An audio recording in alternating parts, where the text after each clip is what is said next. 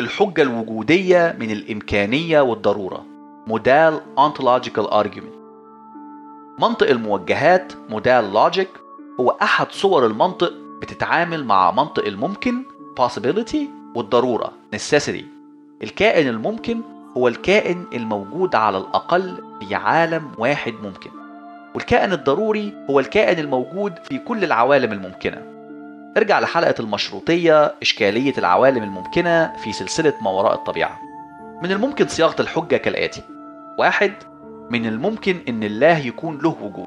2. الله ليس مشروط الوجود، إما إنه مستحيل الوجود أو ضروري الوجود. 3. إذن لابد إن الله له وجود. دي أحد أبسط صور الحجة من المشروط والممكن، لكن في عدة صور أخرى موجودة منها زي ما هنشوف بعد شوية.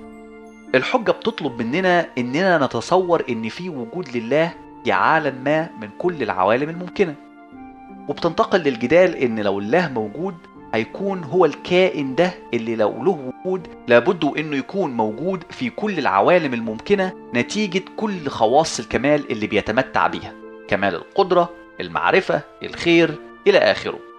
أحد خواص الكمال هي ضرورة الوجود في كل العوالم الممكنة، إذن الله له وجود. الحجة متسقة منطقيا، لكن طبعا كان في عدد كبير من الردود عليها. أولها إن الحجة بترتكب مغالطة المراوغة fallacy of equivocation، لأن مفهوم الله في الجملة الأولى مخالف عن الجملة الثانية بالرغم من إنه له نفس المسمى، ودي مراوغة. في الجملة الأولى تصور إمكانية وجود كائن الله في عالم ممكن معناها تصور كائن كامل القدرة، المعرفة، الخير في عالم ممكن، لكن مش من خواص الكائن ده إنه موجود في كل العوالم الممكنة، نتيجة إن الفرضية افترضت إمكانية الوجود، إن معناها إن الفرضية قد تكون صحيحة أو لا. أما في الجملة الثانية الله كائن غير مشروط الوجود، إذن لابد إنه يكون ضروري الوجود، أي موجود في كل العوالم الممكنة.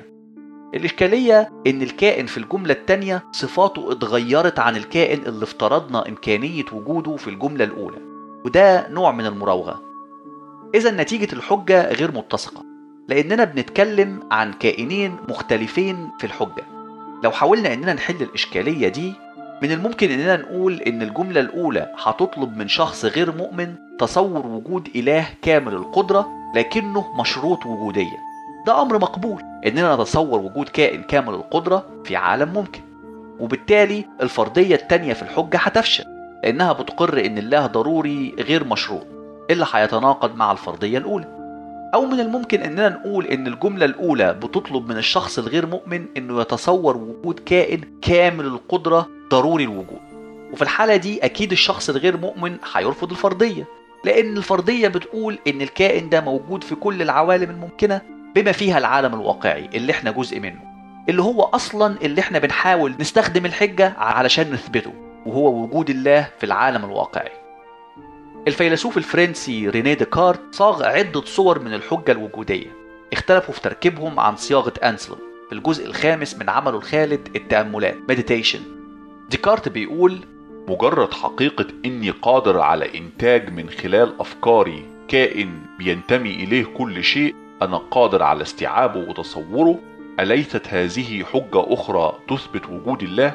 بكل تأكيد فكرة الله أو كائن كامل العظمة والكمال فكرة أجدها بداخلي مثلها مثل أي فكرة بديهية أخرى كالأشكال والأرقام، وفكرة أنه دائم ضروري الوجود واضحة ومحددة بنفس صورة وضوح خواص الأرقام والأشكال. بصورة أخرى ديكارت بيحاول يجادل إن وجود الله من الممكن إنه يشتق من طبيعته بنفس الصورة اللي فكرة هندسية ما بتشتق من طبيعة الأشكال، مثلا مساحة زوايا المثلث بتشتق من شكله.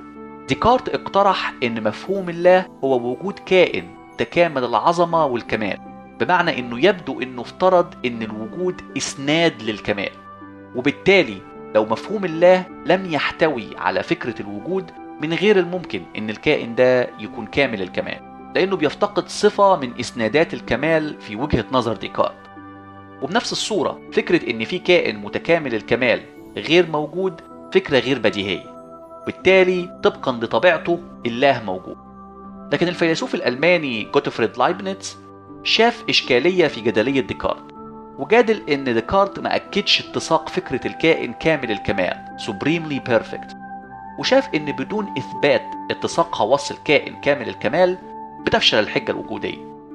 لايبنيتس شاف إن الكمال من المستحيل تحليله بالقدرات البشرية العقلية، وبالتالي هيكون من المستحيل تمثيل وإثبات إن كل صور الكمال غير متسقة مع بعضها. ومن هنا جادل إن كل صور الكمال من الممكن تواجدها مع بعضها في كائن واحد، وبالتالي تصبح حجة ديكارت صحيحة. لكن عالم المنطق والرياضيات النمساوي كيرت جودل طرح أحد الصور الأولى من الحجة بشكل منطقي رسمي. الحجة اللي قدمها جودل متسقة منطقيا بناء على قواعد منطق الموجهات موديل لوجيك، واستخدم فكرة الخواص properties لاستنتاج إثبات وجود الله. الحجة من الممكن صياغتها كالآتي: 1. الكائن س هو الله فقط في حالة إن خواص س الأساسية خواص أساسية إيجابية essential positive property. 2. ألف هو جوهر essence س فقط لو لكل خاصية به س بيمتلك به بالضرورة، فوجود س يستتبع به. 3. س موجود بالضرورة فقط لو كل جوهر من س ممثل بالضرورة. المسلمة 1 لو كانت خاصية إيجابية positive property إذا نفيها غير إيجابي. مسلمة 2 أي خاصية تستتبع entail خاصية إيجابية لابد إنها هي كمان تكون إيجابية. مسلمة 3 خاصية أن تكون مثل الله لابد أن تكون خاصية إيجابية. مسلمة 4 لو الخاصية إيجابية لابد أن تكون إيجابية بالضرورة. مسلمة 5 الوجود بالضرورة necessary existence إيجابي. مسلمة 6 لأي خاصية ميم لو كانت ميم إيجابية إذا ميم بالضرورة خاصية إيجابية. فرضية 1 لو خاصية إيجابية لابد إنها متسقة أي قابلة للتمثيل. نتيجة 1 خاصية أن تكون مثل الله متسقة لأنها إيجابية من مسلمة 3.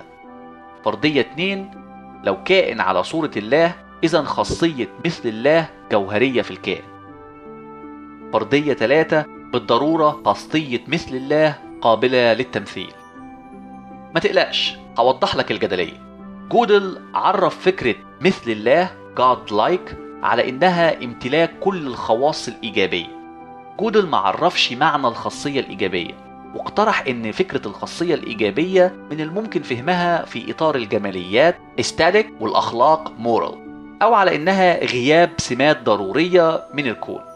وحذر من محاولة فهم الإيجابية على إن الكائن أخلاقيا morally أو جماليا aesthetically خير، لأن ده هيقود لتفسير خواص وسمات سلبية. بدل من كده اقترح إن الإيجابية في الله لابد أن تفسر على إنها كمال الكمال خير نقي مطلق بدون أي سمات سلبية. جدلية جودل متسقة طبقا لقواعد منطق الموجهات، أي أن النظرية بتستنتج من المسلمات، وبالتالي معظم النقد الموجه لنظريته ركز على المسلمات أو الفرضيات اللي طرحها. في الحقيقة في عدة صور حديثة من الحجة بتستخدم منطق الموجهات بصورته الأخيرة المتطورة، صاغها فلاسفة الدين في السنوات الأخيرة من أمثال الفيلسوف الأمريكي تشارلز هارتشارد والفيلسوف الأمريكي نورمان مالكوم وآخرين غيرهم. مش هيتسع المجال لتغطيتها هنا، لكننا هنرجع نناقشها بقدر أكبر من التفصيل في حلقات سلسلة المنطق.